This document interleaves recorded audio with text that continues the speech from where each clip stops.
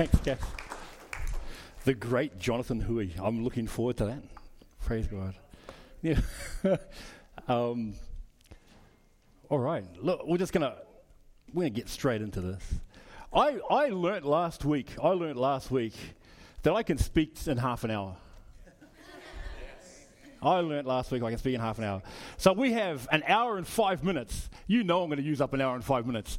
So we'll pray, and that, I don't want to get sidetracked. I want to share the burden God's laid upon my heart with you, and prayerfully we can all move on this journey together as God teaches us. Let's pray. Father, we thank you so much for what you are doing. We thank you that you are a God that answers prayer. We thank you that you're a God that is directly involved with each of our lives. We thank you, Lord, and pray that you'll help us to see your hand at work. You will help us to live with you as our top priority. You will help us to follow the example that your Son has set for us, to persevere in that example, Lord, and most importantly, that we would seek to know you, not just about you, but to know you intimately as our God, as our friend, as our King, and as our Savior. And so as we carry on, Lord, as we look at your word, may you encourage our hearts. May you stir our hearts. May you give us a clear vision to see the greatness of who you are and be changed by that. And we ask this in Jesus' name. Amen. What is hope? What is hope? Why is it important? What makes hope such a major factor in people's lives? And when you look at the definitions of what hope and how hope is portrayed in the Bible, the Greek word hope is the word that, I don't know how to pronounce that, but it's anticipation with pleasure. But I like these two words, expectation or confidence. Expectation is something you know is going to happen, something you know is going to occur. Whereas the dictionary definition says a feeling of expectation and desire for a particular thing to happen, or grounds for believing that something good might happen. There is a major difference between how the world sees what hope is and how the Bible portrays hope. See, the way the world portrays hope is that of wishful thinking, that of a longing or a desire that something good may come your way. That's what hope is, or how hope is portrayed. It might be you hop in your car and your car's not working and you're like, I hope this starts. You're hoping that a situation might tell, I've done a lot of work, I hope I get that promotion. I hope I do well in my exam. There's that type of wishing that's entailed with that understanding, as opposed to the biblical definition, which is a expectation or confidence. And why you have that type of hope defined in the Bible is not because of your attitude towards it, but rather where your hope or who your hope is placed in. The foundation of where your hope is what is important. And as we look at today's encouragement, we are encouraged to hope, taken from Philippians chapter 3, verses 14 through to 21. And the reason why we, in this particular passage, we're given 3 areas we are to be encouraged to hope in. And it's really quite interesting because these 3 areas are, we are to hope in our current status, we are to hope the way the world is, and we are to hope for our guaranteed future. There are those 3 areas. Now, I'm not going to read the passage. We're going to work our way through this whole passage. That word hope used in the Greek is actually found, and you know this in, say, Romans chapter 5, verse 4, when it says that perseverance is character. In character, there's hope. In 1 Corinthians chapter 13, verse 7, you have that you will, hope always, love always protects, love always trusts, love always hopes. It's an assured confidence. Love always perseveres. In Titus chapter 2:13, we are told that we are to wait for that blessed hope looking to our future. And in numerous other places. And so as you look at that first thing in regards to where then do we find encouragement to hope in our current status, that is actually found in chapter 3, verses 15 and 16. If you've got your Bibles, read along with me because it's not going to be up there. Turn your Bibles to chapter 3, Philippians chapter 3, verses 15 and 16. And we read these 2 verses. All of us then who are mature should take such a view of things. And if on some point you think differently, that too God will make clear to you. Only let us live up to what we have already attained.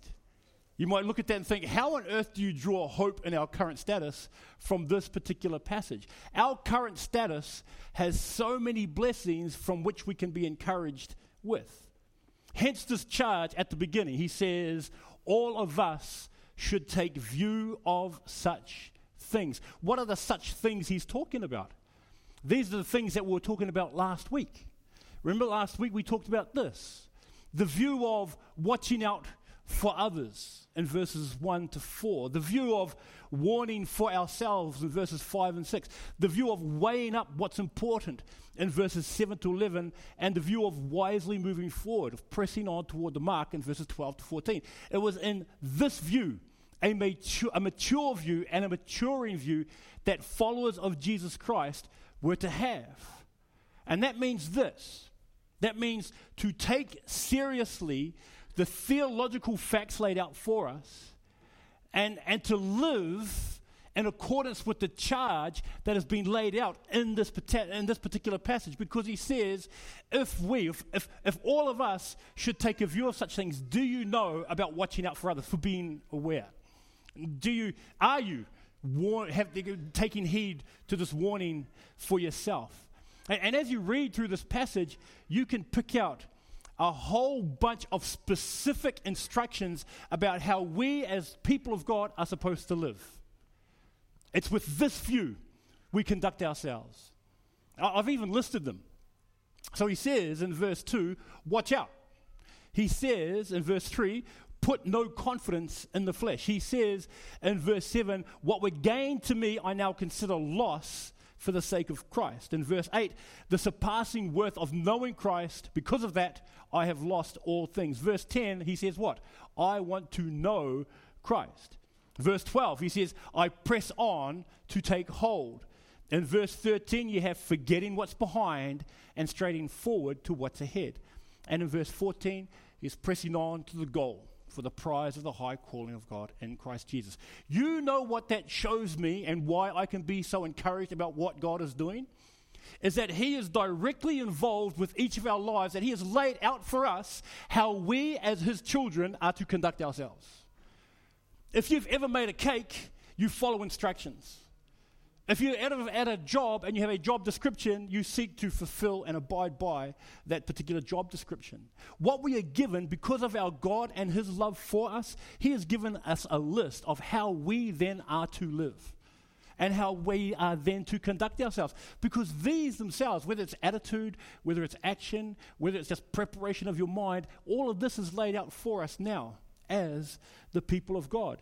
The instruction given to us in this passage alone is the blessing of our Lord setting out for us our responsibility. Remember in last week when we looked at, the week before, when we looked at Philippians chapter 2 verse 12, when it said that we're to work out our salvation with fear and trembling. This is what contributes to that working out, and us edifying, and us being saved, as the scriptures puts it. It is this blessing that God involves himself with his work. And that never changes. So it's like when I read in there when it says, and if on some point you think differently, then too God will make clear to you.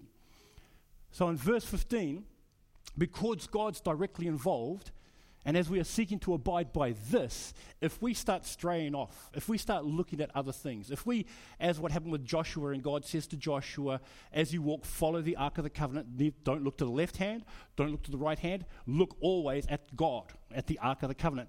When your eyes start wandering off, we have God's direct involvement where he says that he will make it clear to you that you have some other priority.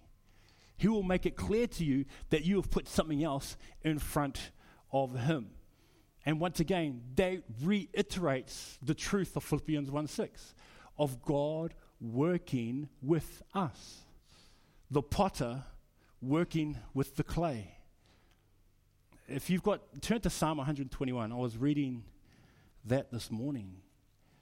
This is the extent, or one of the greatest descriptions of God's involvement with us. And this is why I am encouraged. It says in Psalm 121, I don't have it up there, I lift up my eyes to the mountains. Where does my help come from? My help comes from the Lord, the maker of heaven and earth. He will not let your foot slip. He who watches over you will not slumber. Indeed, he who watches over Israel will neither slumber nor sleep. The Lord watches over you. The Lord is your shade at your right hand. The sun will not harm you by day, nor the moon by night. The Lord will keep you from all harm. He will watch over your life. The Lord will watch over your coming and your going, both now and forevermore. Did you know, or do you understand the fact that the Creator of heaven and earth is directly involved with shaping your life? That his hand is in every part, even the parts that you don't want, even the parts that you don't want him to be involved with. He is involved with you. And that's why he says, look, if you think differently, he says, only let us live up to what we have already attained. What does he mean by that? In the most simplest of terms, it means this. What have we attained? We've attained knowledge of who Jesus Christ is. Are we still growing in that relationship? Yes. But we've attained it. And in that relationship, we are blessed not only with being born again, not only with being called a son or a daughter of God, not only having our names written in the book of life, but we have him dwelling within us as his Spirit. And we are called then to live in accordance with that calling. If this is who you are, as I shared last week, this then is how you live. To live in accordance with the calling that, say, Ephesians chapter 4:1, when it says to walk worthy of the vocation wherewith you have been called. Where it says in 1 Thessalonians chapter 2 verse 12, to walk worthy of God, who has called you into his kingdom and glory. Where it says in Colossians chapter 1 verse 10, to walk worthy of the Lord. This is the calling for you and I. To live in accordance to what we have already attained in our relationship with Jesus Christ. Born again of the Spirit, given a new heart. Now here's what takes place. Because we've been given a new heart, because we've been given a new spirit, then we should be living differently because we now belong to a different kingdom. If we've been called out of darkness into his marvelous light, then we should be representative of that light. If we now have the Spirit of God who dwells within us, then we should reflect the fruit of the Spirit. If we should be compassionate because our God is compassionate. He has now renewed us to carry his DNA of love, of mercy, of grace. And that should be evident, so much so that when people see us, they see a definite difference. Charles Spurgeon put it this way. He said, there can be no comparison between a soaring seraph, to an angel, and a crawling worm. It should not be a comparison, but a contrast. I'm going to read some of that because it was a big quote, and I'll bring it back up with the last part. But he says this, we should compel our critics not to confess that moralists are good and Christians a little better, but while the world is darkness, we should be manifestly light. And while the world lies in the wicked one, we should be the most evidently of God and overcome the temptations of that wicked one. Wide as the poles asunder are life and death, light and darkness, health and disease, purity and sin, spiritual and carnal, divine and sensual. There should be no difficulty in detecting the Christian from the worldling than in discovering a sheep from a goat or a lamb from a wolf. See, for a lot of us, we might be viewed as being just really good people as Christians, but there should be a definitive distinction between a follower of Christ and a non-follower of Christ. And what is great is because if we are sealed with the Spirit, according to Ephesians chapter 1 verse 13, being sealed with the Spirit, that is molding us, that is changing us, that is working within us so that those distinctions become even greater, not so that we're above people, but rather so we might accurately represent who Jesus Christ is to them. And that is our current status. That's the encouragement. Yes, with all my weaknesses, all my failings, the blessing is that in Christ we have attained by grace through faith, imbued with the blessing of having Him, God, the creator of the heavens and the earth, dealing with me personally, working within me as an individual, and that as an individual we make a difference in the community corporately as a church. That's what our God is doing. And that's the first encouragement that we can draw from there, that our God is working. Given the second point, what this world is. Verses 17 to 19 says this: "Join together in following my example, brothers and sisters, and just as you have us as a model, keep your eyes on those who live as we do. For as I have often told you before and now tell you again, even with tears, many live as enemies of the cross of Christ. Their destiny is destruction, their God is their stomach, and their glory is in their shame.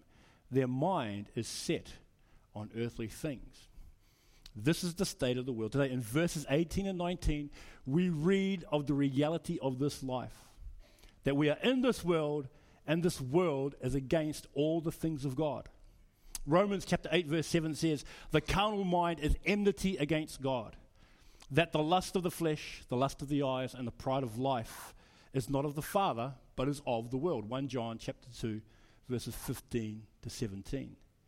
In fact, James even goes on to say that friendship with the world is enmity. And that word enmity means active opposition or hostility with God. That's in James 4:4. So the status we find ourselves in, and the fact that God is working with us, is placed within a world that is directly against everything God stands for. That's why it's referred to as what? A battle. As a warfare. And you see this. You see this. You see, as you walk around in the world today, being in the world but not of the world, you see a people living as enemies of the cross. We read that in 1 Corinthians 1:18. The message of the cross is foolishness to those who are perishing. You talk about Jesus, what do you hear? They don't want to hear it. You mean to tell me that God's going to condemn me because I don't measure up to His standard? Yeah. And then you're viewed as being bigoted, you're being viewed as being prejudiced, you're viewed as being narrow-minded. Why? Because it is the things of God, and the world is against the things of God. It's because we find ourselves amongst a people whose end is destruction. Matthew 7:31 and 25:41. "For wide is the gate and broad is the road that leads to destruction, and many enter through it. He, God, will say to those on His left, 'Depart from me, you who are cursed, into the eternal fire prepared for the devil and his angels.'" I find it fascinating how a lot of us as Christians will follow a lot of things that the world promotes. We'll look at what people do and think that's amazing. Now, please don't get me wrong. If you can learn. I'm not saying you can't learn. I'm not saying you can't learn from people, but we cannot use the ways of the world when it comes to the things of God. Why? Because the ways of the world are destined for destruction. To take advice, to take lessons from it. And I'm not saying you can't draw those things, but you cannot allow that to be the be-all and end-all for how you conduct yourself in life, especially how you conduct yourself in your spiritual life, because they're in direct contrast to each other. And yet that's where we find ourselves. This is what the world is. We're amongst the people whose end is destruction. We're amongst the people whose concern is themselves. 2 Timothy chapter 3, verses 1 to 4. "Mark this, there will be terrible times in the last days. People will be lovers of themselves, lovers of money, boastful, proud, abusive, disobedient to parents, ungrateful, unholy, without love, unforgiving, slanderous, without self-control, brutal, not lovers of good, treacherous, rash, conceited, lovers of pleasure rather than lovers of God." You see this everywhere. I remember a little while ago, and my family, we might have a chuckle every so often, but when you see little kids lose it with their parents, and the way they yell at their parents, the way they scream to get what they want, and like, I'm so thankful I've got great kids, godly kids. But you see this, and this now has become the standard, the stock standard. No, you can't. I remember I was watching a news broadcast, and a lady sat there and said, well, you have to ask a child's permission before you change their nappy. Because if you change their nappy without asking or getting their consent, then that can be considered as being sexually molesting the child. Ridiculous, eh? But that's the standard of what the world is.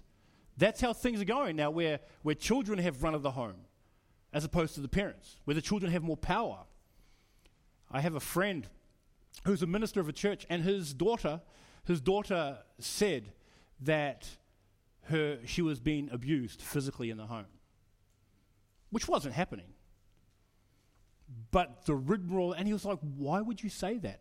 And it's because she wanted to get her own way. And it just shows how that you have this influx. And this is the state. This is what the world is. This is what we're in. We have to understand that this is not our home. We're just passing through. Jim Reeves. Does anyone know who Jim Reeves is? Jim Reeves, the old singer, the old crooner. That's one of his songs. This world is not my home. I'm just passing through. My treasures are laid up somewhere on the blue. The angels beckon me from heaven's open door, and I can't be at home in this world anymore. It's a great old song. I feel like singing it right now, but I won't. I will spare you. I will spare you such stuff, okay? Okay.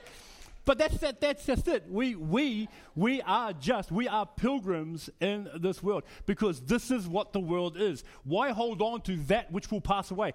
Pastor John was praying this morning. He said, heaven and earth, as he prayed, heaven and earth will pass away. That is definite. That will happen. Therefore, we should be investing into what is to come, not in what is to here and the now. Because this is what the world is. And lastly, there are people who swap good and evil. This is what the world is. The world is now, you stand up for what is holy and righteous, you're viewed as a kook and as a crazy man. You are viewed to do some. I remember many years ago where a young lady was being robbed at her house. The guy fell off her roof, injured himself. He sued her and won.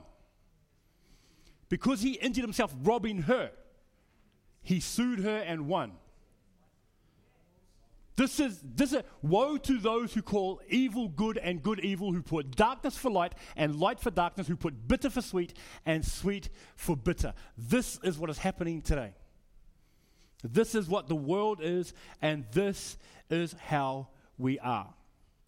Now, how on earth can we get an encouragement for hope knowing what this world is? You know what the blessing is? That we are not in this world alone. Not only are we given the Spirit of God to dwell within us, not only are we given His Word, the example given in verse 17 from Paul is what?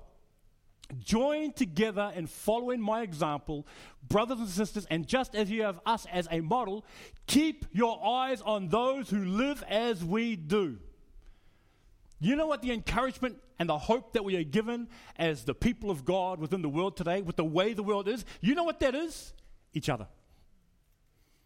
That you look to your left, you look to your right, you look in front of you, you look behind you. You have your brothers and sisters in the Lord that are given to you to enable you to walk triumphantly and victoriously for the things of God. That's what the blessing is. That is the hope. That is the expectation that is placed upon us as the people of God. This is what God has granted you and I. The fabulous Jonathan Hui, who was teaching today, Pastor Ben and Pastor John, Jimmy, your brothers and sisters that are either side of you, God has given to you to equip ourselves by being with people who are like-minded, with people who share the same heart, who have the same vision, who have the same desire, to surround ourselves with people who, according to Hebrews chapter 10, verse 24, will spur each other on toward love and good works. Who will bear one another's burdens, who will uphold one another in prayer. This is the hope that we are given, the hope that is given to us in Christ, found within the church of God. You see, this is the blessing and encouragement, given what the world is and the current status of God being involved in my life. The encouragement and the hope granted to me is that God is working in your life too. And that God is shaping you and growing you in your specific context. Where in your context, you in turn can then bless me and encourage me and support me and vice versa. Does that make sense? That's where the hope is. That's where the assured confidence is granted in the person of Christ. But even with such encouragements as these, we have been, that we have been given, is solidified in the knowledge that the here and now we experience at the moment will come to an end. And this is our guaranteed future. This is what gives our hope substance. It says in verses 20 and 21, but our citizenship is in heaven, and we eagerly await a Savior from there, the Lord Jesus Christ, who by the power that enables him to bring everything under his control will transform our lowly bodies so that they will be like his glorious body.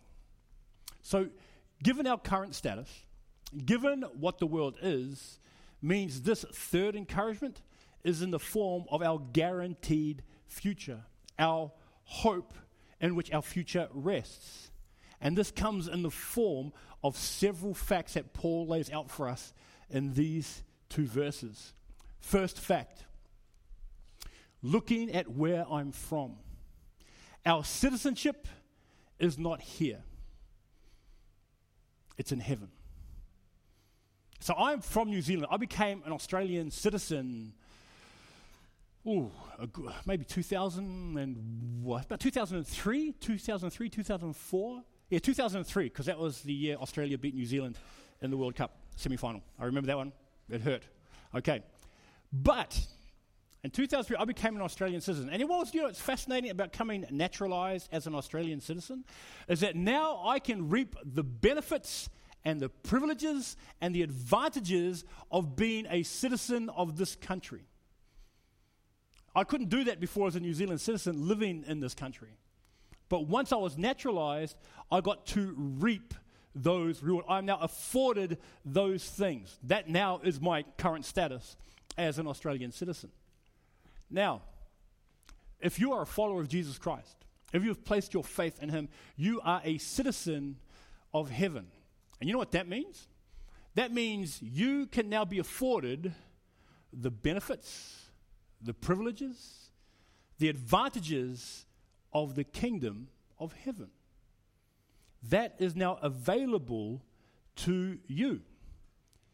Remember in 1 Thessalonians chapter 2, verse 12, it says, walk worthy of God who has called you where? Into his kingdom and glory.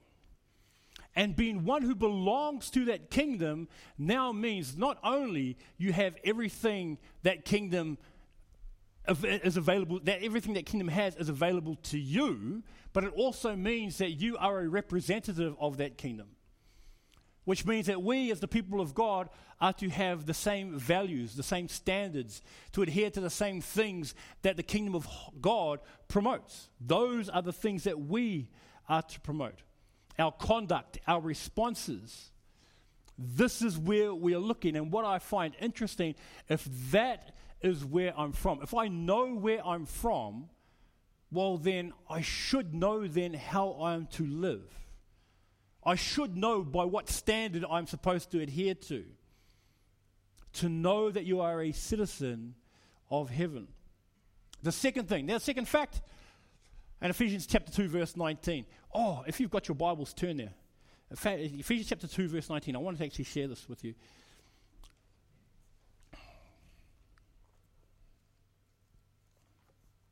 Okay. In Ephesians chapter 2, verse 19, it says, consequently, you are no longer foreigners and strangers, but fellow citizens with God's people and also members of his household. In verse 20 it says, built on the foundation of the apostles and prophets with Christ Jesus himself as the head cornerstone. What I like about this is that not only do you belong to another kingdom, not only is your citizenship in heaven, but it says here that you're not alone. It says with God's people and all members of his household. That's who you are.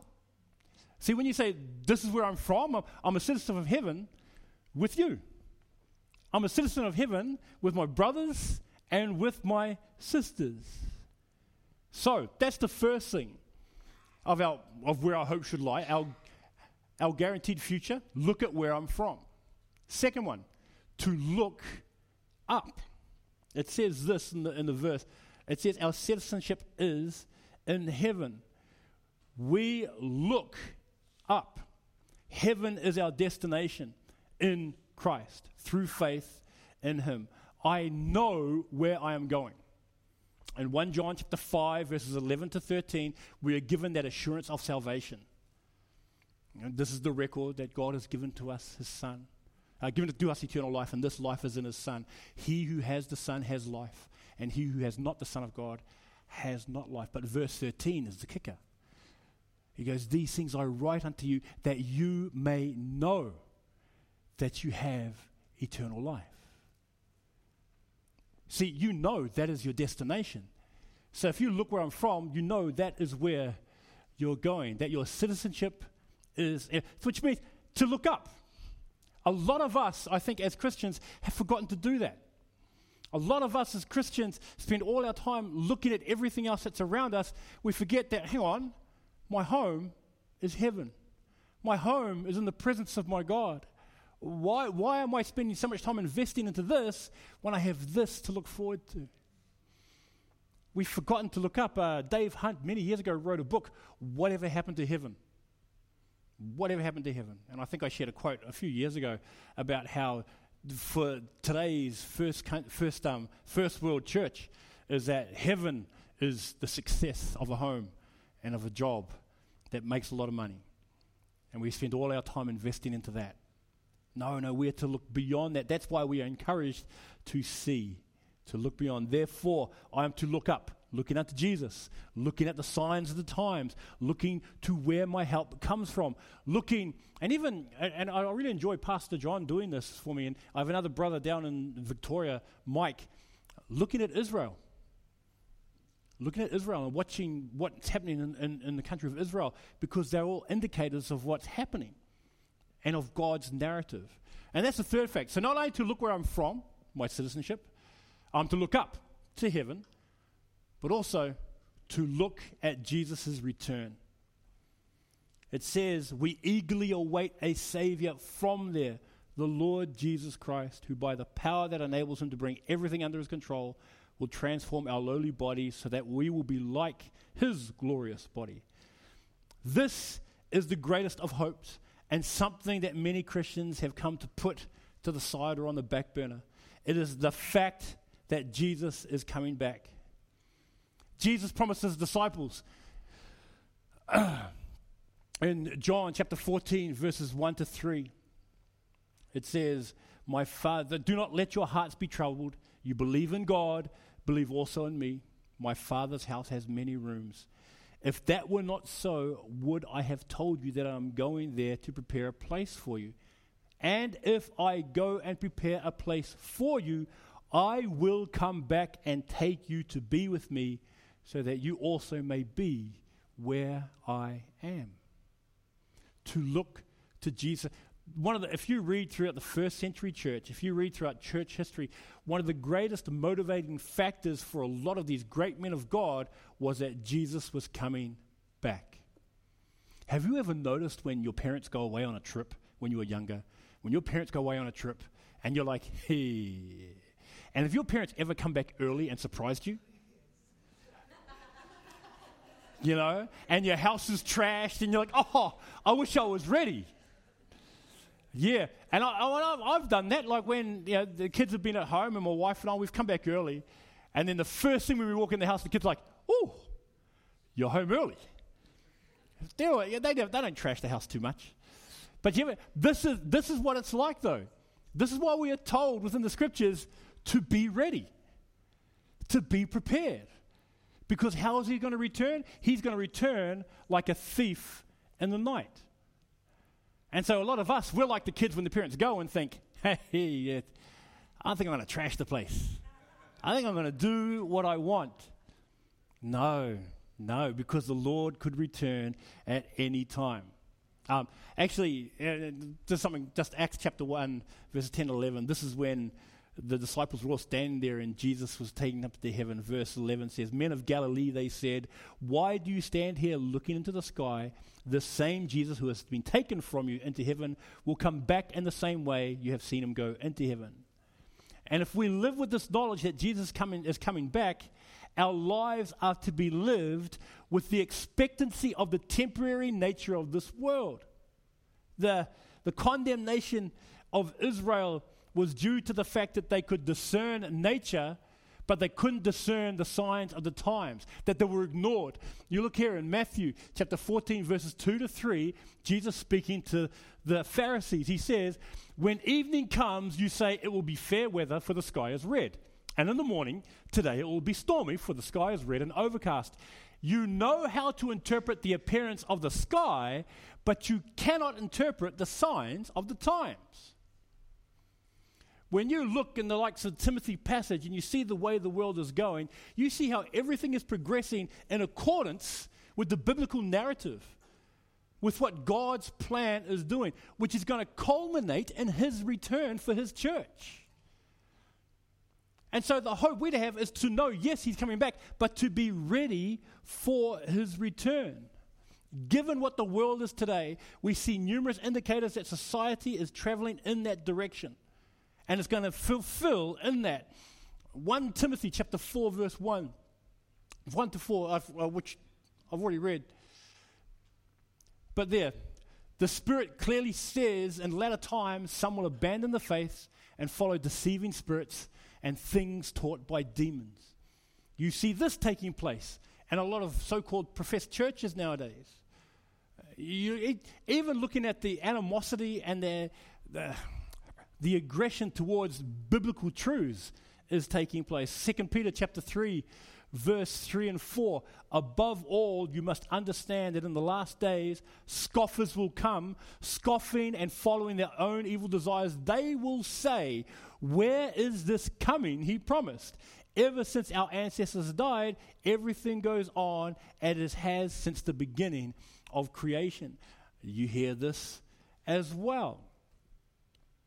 The reality is this. According to, as you look around what the Bible says, as you look around in the world today, Christ is coming back.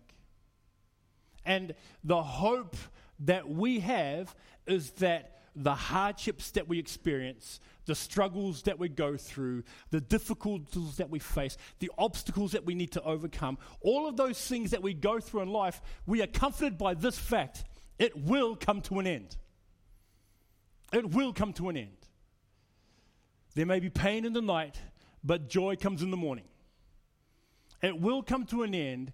Therefore, where your hope and my hope is to rest is not within the things of this world, not with the things that I can earn, not with the things that I can possess, but within the person of Jesus Christ and what he has done for me. Why hope? Why hope? Because Jesus is in our current status, in the here and now, involving himself with everything that we do. Why hope? Because Jesus rules over what this world is, and he has provided us with each other as well as with everything else. We have been blessed with every spiritual blessing. Read through Ephesians chapter 1 to look at what you have and who you are in Christ, to know that he is over this world despite what this world is. Why hope?